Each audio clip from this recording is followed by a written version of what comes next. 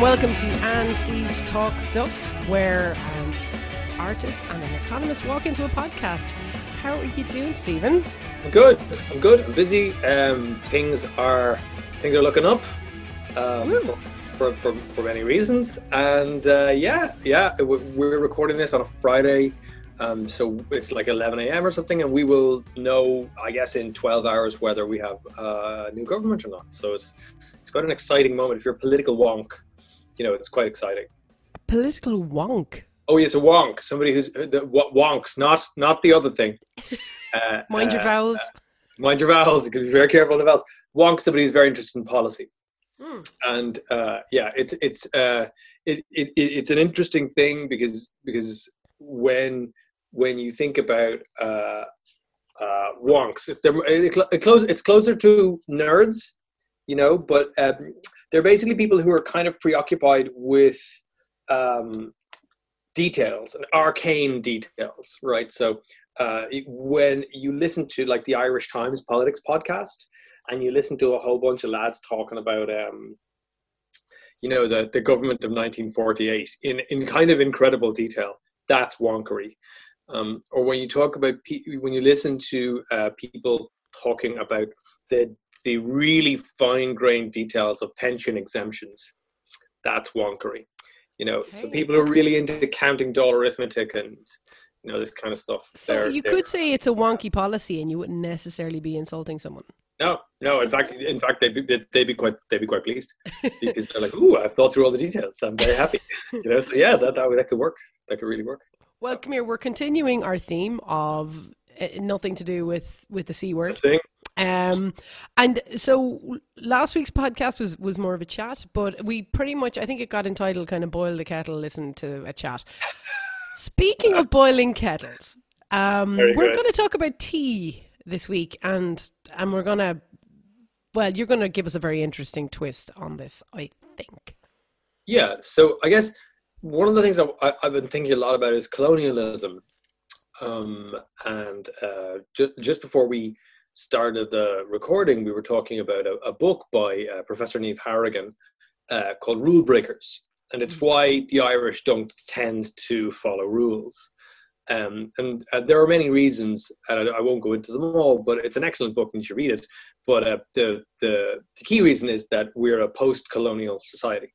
So we're used to the state abusing us, because that's what the state did for hundreds of years. Now, it wasn't our state, in fairness, but it was the state. And because it did this, we sort of generated a whole culture of getting around rules and not necessarily taking rules as seriously as they should be, and generally not being compliant with rules, but in a particularly passive way that is, that is probably best described by the Irish phrase "I will, yeah." Oh, you wear a bicycle helmet. I will, yeah. Right? It's that. It's that sort of smiling and nodding to the face, but not actually complying in practice, right? And Ireland tends to do badly on indexes of kind of rule following, badly relative to countries like Australia and Denmark and Norway, where people will stop you and say, "Excuse me, sir, you clearly have something wrong with you. You are not wearing a bicycle helmet. It is the rule. I happen to have a spare bicycle helmet for fools such as yourself. Here, wear this one." You're crossing the road and it's a red, it's not the green man. Jaywalking is something that we just go like, we do it unless your life is in danger. It's like, sometimes even still.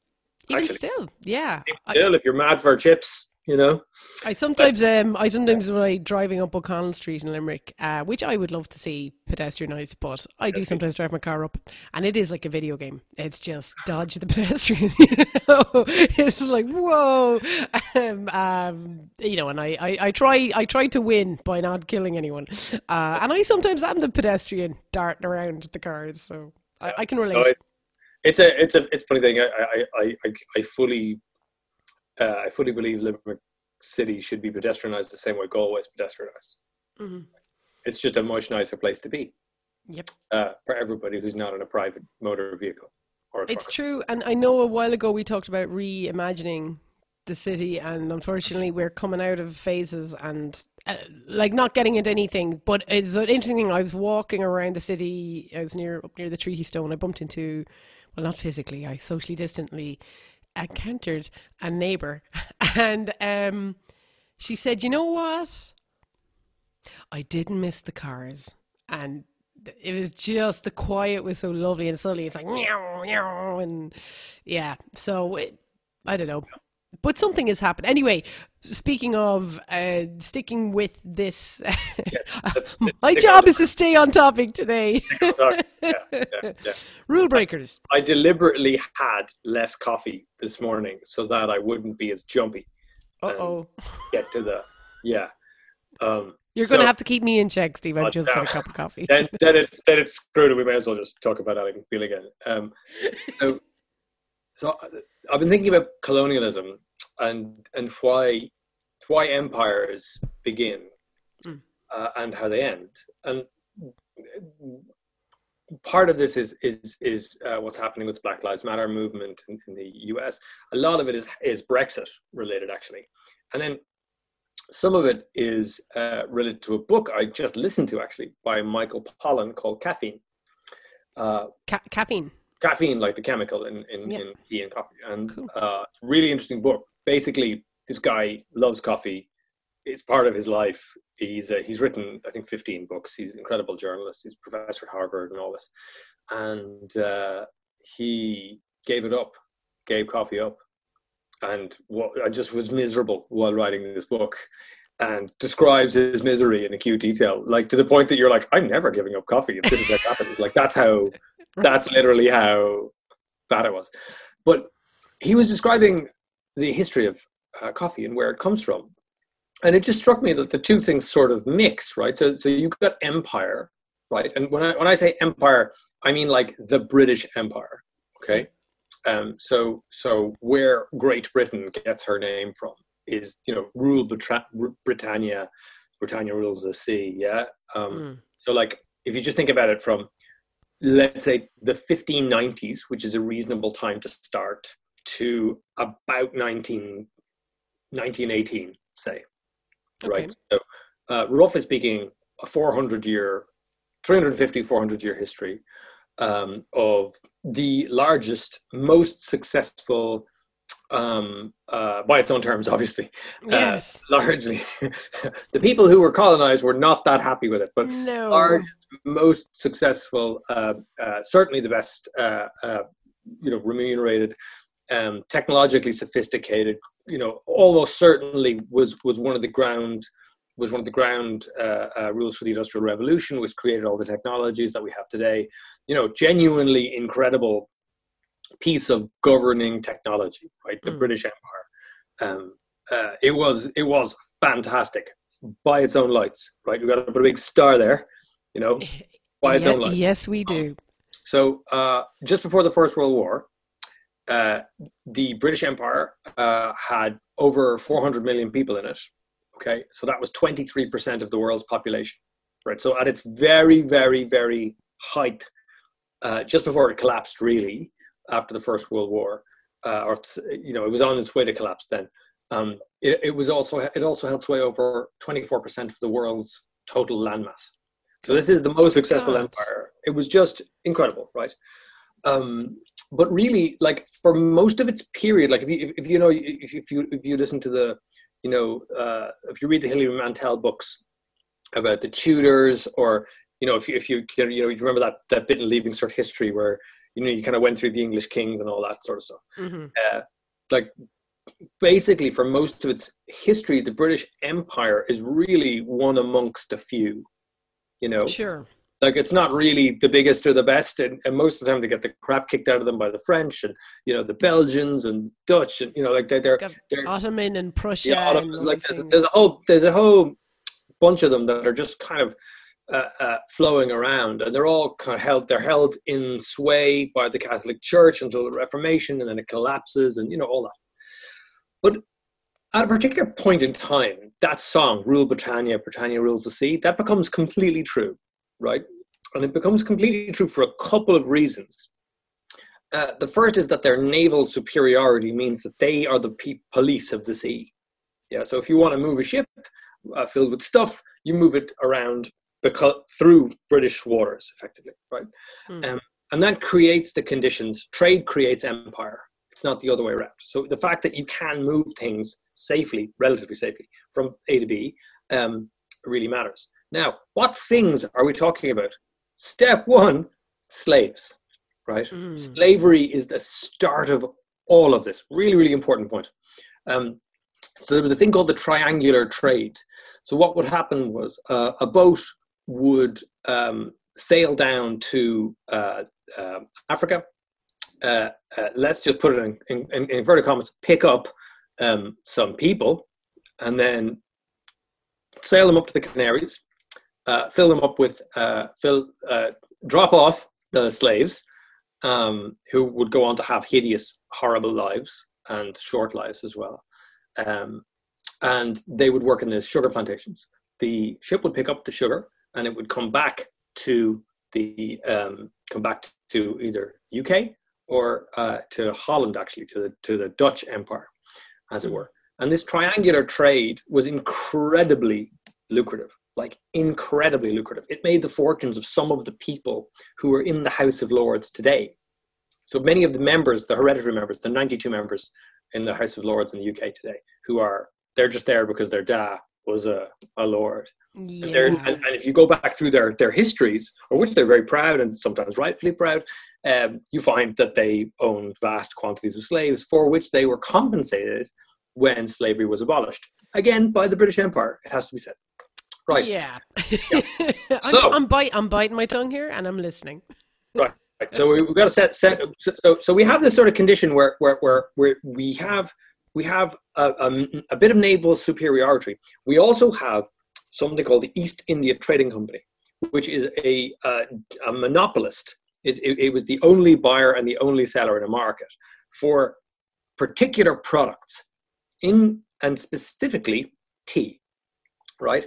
So tea really happens to the British Empire at about the same time as the empire itself. That is, when I think about this, like, you got to remember, the empire is not just an army, right?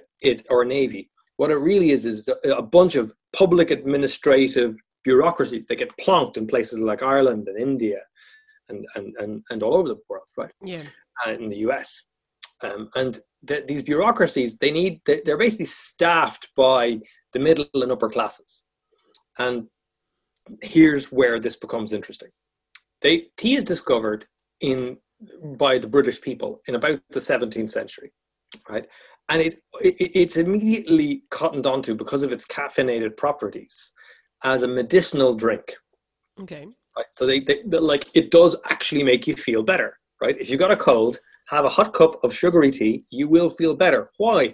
Because you've got sugar and caffeine raging around your body, right? That's why you feel better. You're not better in any medical sense. You just feel a bit better, right?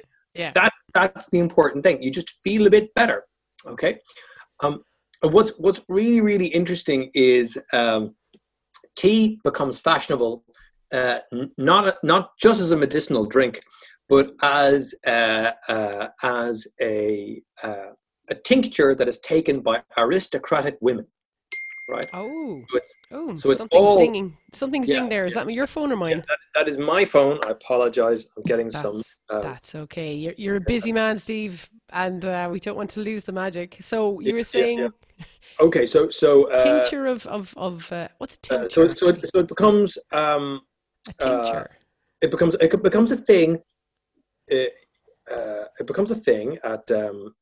Oh yeah, sorry. But I'm doing a bit of etymology here. I'm doing a bit of a curiosity about a word.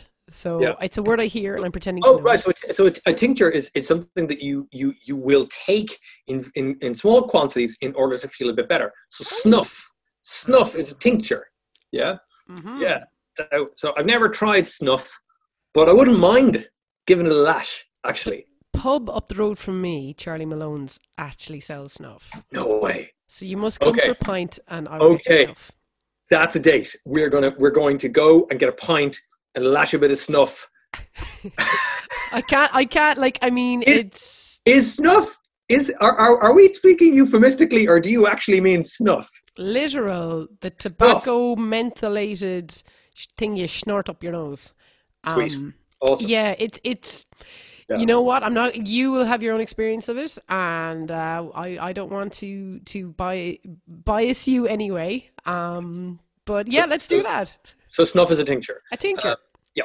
It's basically a measurement. Right? It's a small thing. You take it in small quantities, and yeah. So tea is initially popular as a medicinal drink and amongst aristocratic women, and that gives it its status amongst everyone else, right? Right. So you're still dinging there, Steve. You're gonna have to silence the ding. Crap. Okay, sorry. Not at all. No, God, now I'm now creating more dings. More dings. I don't know how to turn this off. Okay, I will turn this off. I'm sorry. I apologize. That's okay. No apologies here. Yeah. No, we are all, I mean, I'm just very conscious my dog is right behind me and at any point might, start barking or anything. So this is the world we live in. Yes, it actually, yeah. But you were saying that... Yes. So it becomes a luxury good and then everybody wants it, right? So that's the important thing.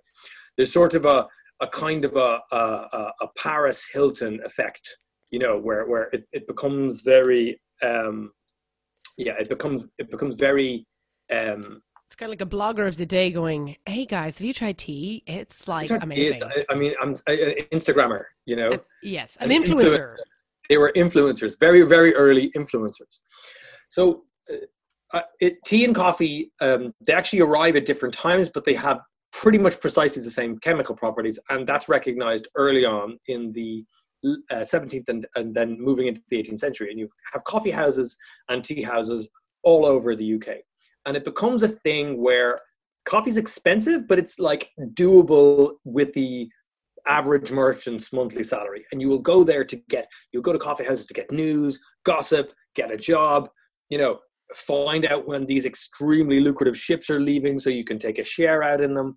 And if you can take shares in ships, you can write options, which creates the financial market, right? So these things, they start because of tea and coffee, because of the sort of the it's not alcohol, it doesn't depress you, right? It's not associated with the lower classes, quote unquote. And actually, we're at the time that we're talking around the time of what's called gin madness, which we might talk about in another podcast because it's fascinating. Basically, women tried gin and kicked off, and then were immediately labeled as mad. So very, very interesting story there about how it's seen differently. So anyway, I might be in danger of sometime being accused of a bit of gin madness. I too have this problem. So the first, so it's a really interesting period. So coffee and tea, they really come in the 17th century, right? So 1657 is the first year in which there's a proper coffee house in London, right? And it's really interesting because they realize people will pay a massive price for this stuff.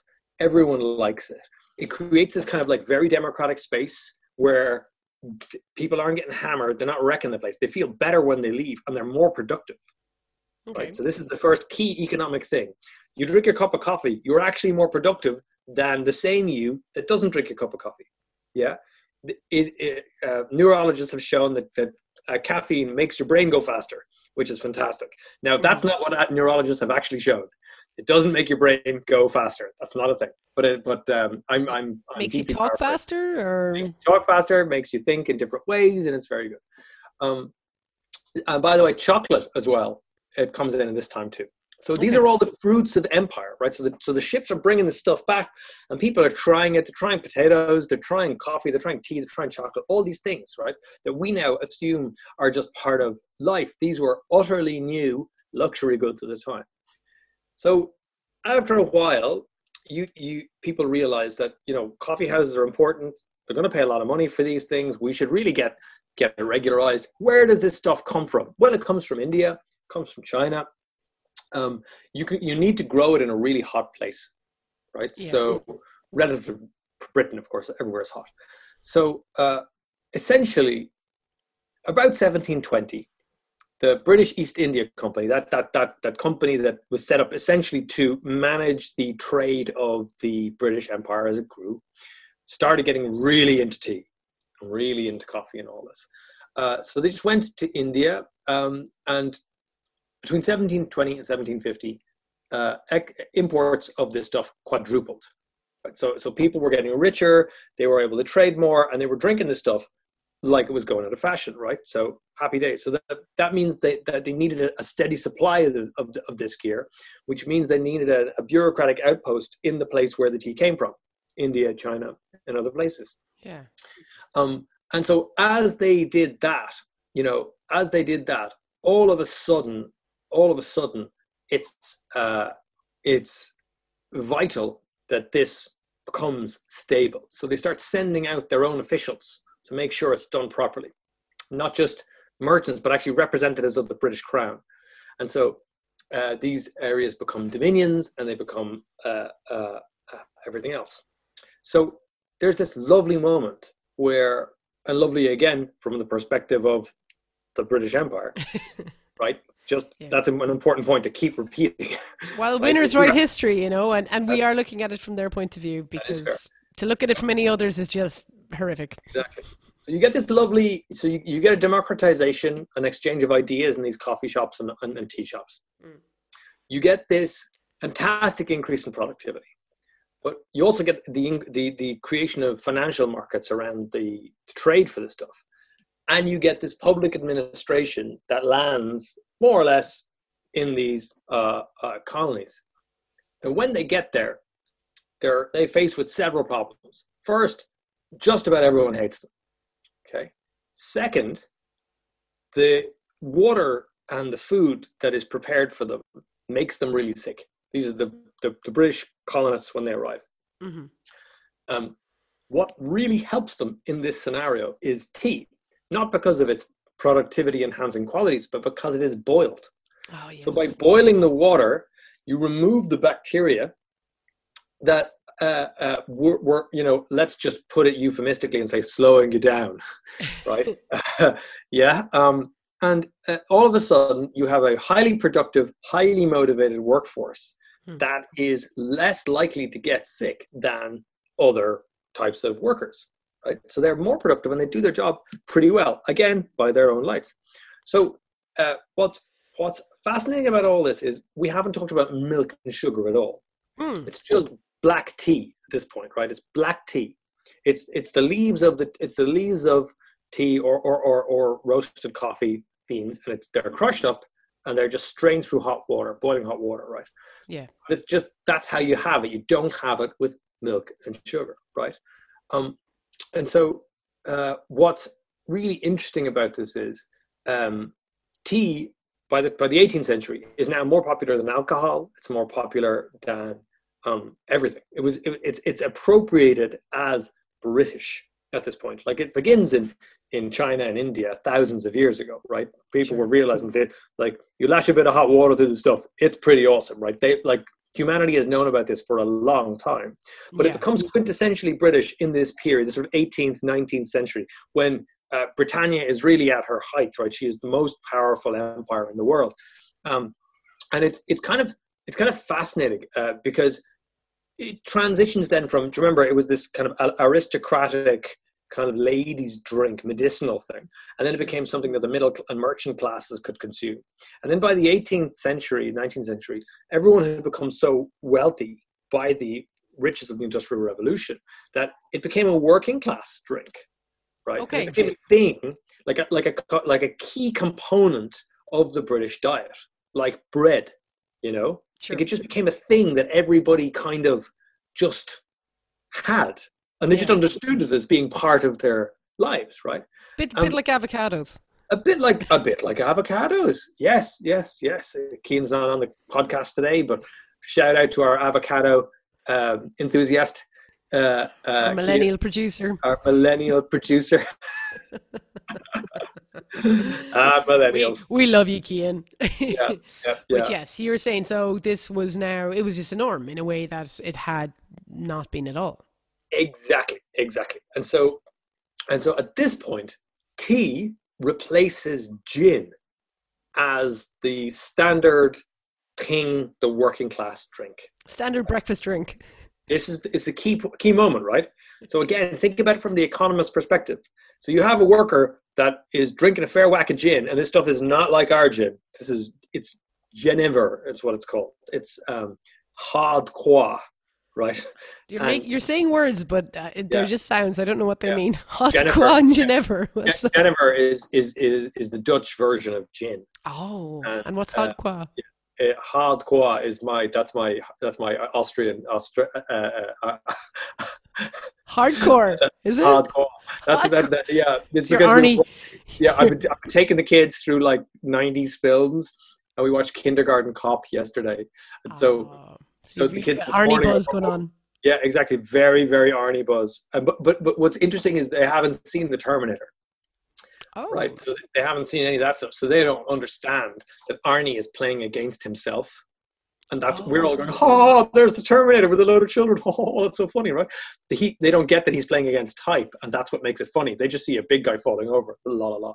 Exactly. And it works completely. It works just as well like that, So the kids this morning were like, "This cereal is hardcore," all this kind of thing, So it's really good. So we're in the hardcore gin. Hardcore gin. We're not anymore, though. That's the thing, right? So you got a workforce which needs to be far more technically specialized, because they're not just out cutting grass or whatever, right? They're not agricultural laborers. They have to work in factories. Mm-hmm. Yeah, they have to be able to read. They have to be able to accept commands. Yeah. So this is one of the reasons for the invention of school, as we understand it, right? Education. Formalized education systems come in this time. Like there's a reason why it starts at 9 and ends at 3, right? So you can get up early and do the manual agricultural tasks in the morning, go to your school, and then when you get back, you can do the agricultural tasks in the evening, and then stop in June, because we really need the children to help us get the harvest in. And then you can restart in September, because there's less to be doing, right? So it's completely based around, it's an accommodation between the agricultural timetable and then the need to have everyone socialized and sitting down and listening to somebody important go, blah, blah, blah, you will do this, right? It's a very, very important part of the empire, actually, is this kind of mass education movement. But again, tea replaces gin. And now you have workers who are like way more switched on, right? Like they go from not lagers, right? They go from super switched off to really switched on, right? And they also turn around and because tea is so cheap now, like it's really cheap. Yeah, it's not high quality. Okay. Yeah. So the stuff that came in the 15th, 16th century was really high quality. It was the top gear, right? But you can't have that all the time, obviously. If you're importing masses and masses and masses of it. Yeah, you just have you have the beautiful leaves which are done all fancy, and then you have the beautiful leaves which are done all fancy, and then you have the kind of standard bog standard. Yeah. Okay. And there, this is so important, right? So you've got a warm, you've got this warm hot drink produced with boiling water, which increases your productivity, decreases your likelihood of getting any gastrointestinal difficulties, massively makes you more productive relative to your gin-soaked version of yourself, right? Mm-hmm. And now the quality of it's not great, right? And because the quality of it is not great, people start adding lots and lots of sugar and lots of milk to it, because the taste is not that ideal. Okay. Yeah. So this is the period in which it becomes like milky tea. Now there's always been milk taken with tea, but I think we do. It is important to understand that the stuff that we use in the way that we use it is typically designed for us. Sure. So for example, OXO cubes, right? We take an OXO cube and we kind of crumble it into a stew or something. Yeah. Yeah. But OXO was designed as a soup. Okay. Yeah. So its initial use was like, this will be a soup for our, it's a powdered soup. This is what it's for. And everyone was like, this soup sucks, It sucks. Okay, so for our loyal listeners, get an Oxo cube and stick it in a glass and put some boiling water into it and try to drink that. It's not great, but they realize it would be good as a food flavoring thing. If you add food to it, if you add stew to it, yeah. Same idea, right? It's absolutely the same idea. With this, they altered what is generally perceived as the norm for the product in order to make it more palatable to more people. Yes, exactly. So they did to tea what I've just described as to Oxo cubes after the First World War. And there's one of these things that I found. I remember being in Britain when I was young, and this whole thing of putting the milk in first. And yes, and we typically in Ireland, well, certainly when I was growing up, you put the tea in first. Yes. And what I was told was, now this is a colonial thing, that the British were more likely to have had, China or things that needed to be protected and have something to protect the cup. So some cool liquid to absorb the hot water would protect the china, whereas we were probably drinking out of, I don't know, buckets or something, and buckets of potatoes, and and so we throw the hot water in, and it would be something you'd cool it down with milk rather than kind of warm up milk with your tea. That's just something I've accepted as true. Who knows? But maybe because you're an economist. No, I mean, like, I think that's a kind of is an interesting piece of material science. I haven't heard about that, but that sounds cool. Sure. Look, we've said it on the internet, so now it's true. There is one thing which I find really interesting about tea, which is that it was so important that unions used it to argue for more regular breaks. Oh, right. So the idea of a regular kind of built-in break at 11 a.m. right? So roughly speaking, we actually now call it a tea break, or 11s. That all comes from this period of time. So the union movement, because you have mass industrialization, you also have people who are saying, well, there's a whole bunch of people here, and if I tell them to go out on strike, they will. So you should listen to what we want, and then we'll all do this together, and in so doing, have our wages go up. So the union, in the same way that the British Empire is an amazing technology for managerial technology for increasing the ratio of trade around the world, the union is an amazing technology for increasing wages. It's incredible. Like there's pretty much nothing bar maybe education that is as powerful for increasing the wages of workers than unions. And I think it's very interesting that unions have been in large scale decline since the 1970s. And they gave, you said on one of the very early podcasts, they gave us the weekend. They gave us the weekend, but they also gave us was the tea break. And the tea break. And because it was so ubiquitous, it was like, well, we need time to have tea. This is vital, And of course, the employers were like, grudgingly, yeah, okay, cool. But in practice, they were delighted. Why? Because you're jazzing up your workers with loads of caffeine. They're knackered after a couple of hours of work. Let them sit down, have the chat. Good for friendship and all that. But most importantly, drink some boiled water with caffeine in it. Happy day. Well, this isn't really comparable, but I suppose when you think about it, like as in investing to get more return, this idea that some pubs, whenever they open again, but they would do a thing where at maybe 5 o'clock or not 5 o'clock, I mean maybe at 8 o'clock on a Friday, and they'll just send out sausages and chips around the pub, and they will smother them in salt. Yeah. And so you eat these little lovely delicious things, and next thing you know, you're buying more pints because you're thirsty, and it's that kind of investment in like everyone's a winner, I've had some lovely chips, and now I'm getting maybe more drink than I would have. I've also just taken a bunch, like an absolute mad bunch of protein and carbohydrate at 10 p.m. or 11 p.m., right? Telling my body, you should stay awake some more. You need to digest these things, and so it calms everyone down, right? It's a fantastic thing. And when the pub's open now, we'll have to do that. We will. So snuff and some finger food. And pints, of course. Pints. So we're going to have to wrap this up shortly. But I suppose what you ultimately you're saying is tea was a real driving force, and kind of still is, right? Like so trade.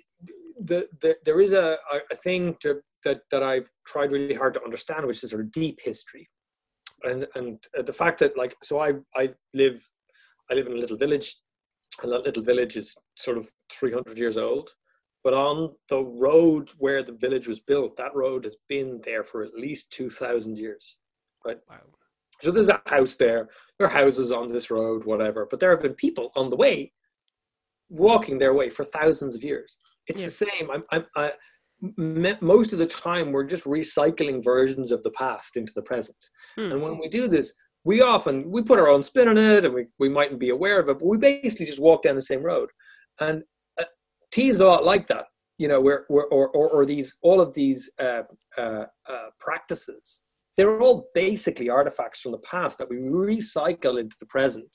Coffee culture, coffee houses, you know, tea drinking, all of that kind of stuff.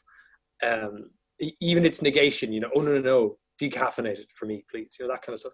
It's all the same, or it's all a spin on stuff that happened hundreds of years ago. And I'm fascinated by that because I wonder if we had perfect information about the world, would we see that everything is in fact some strand of the past finding its way into a new mixture in the present and then explaining the future, right?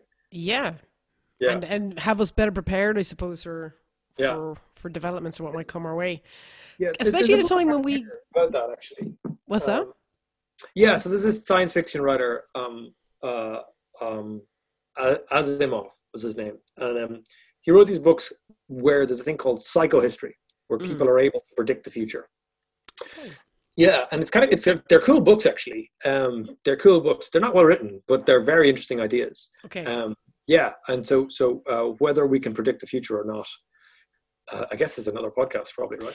It's probably another podcast considering we're pretty much out of time. But listen, whenever you're boiling that kettle or buying your tea or coffee, this is something to think about. Yeah, tea's on me. Repeating cycles.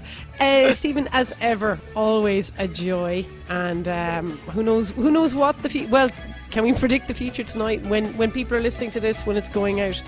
We'll know whether we have a government in Ireland or not. But until then, enjoy your cup of tea. Will do. Take care. Take care. Bye-bye.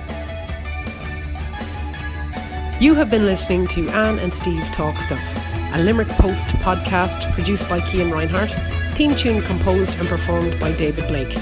Follow Stephen Kinsella on Twitter at Stephen Kinsella. He's a Stephen with a PH. Anne Blake at AnneBlake78. She is an Anne with no E. And the Limerick Post at Limerick Post. If you have any questions, you can get to any of these Twitter accounts or follow the hashtag AnneSteveTalk.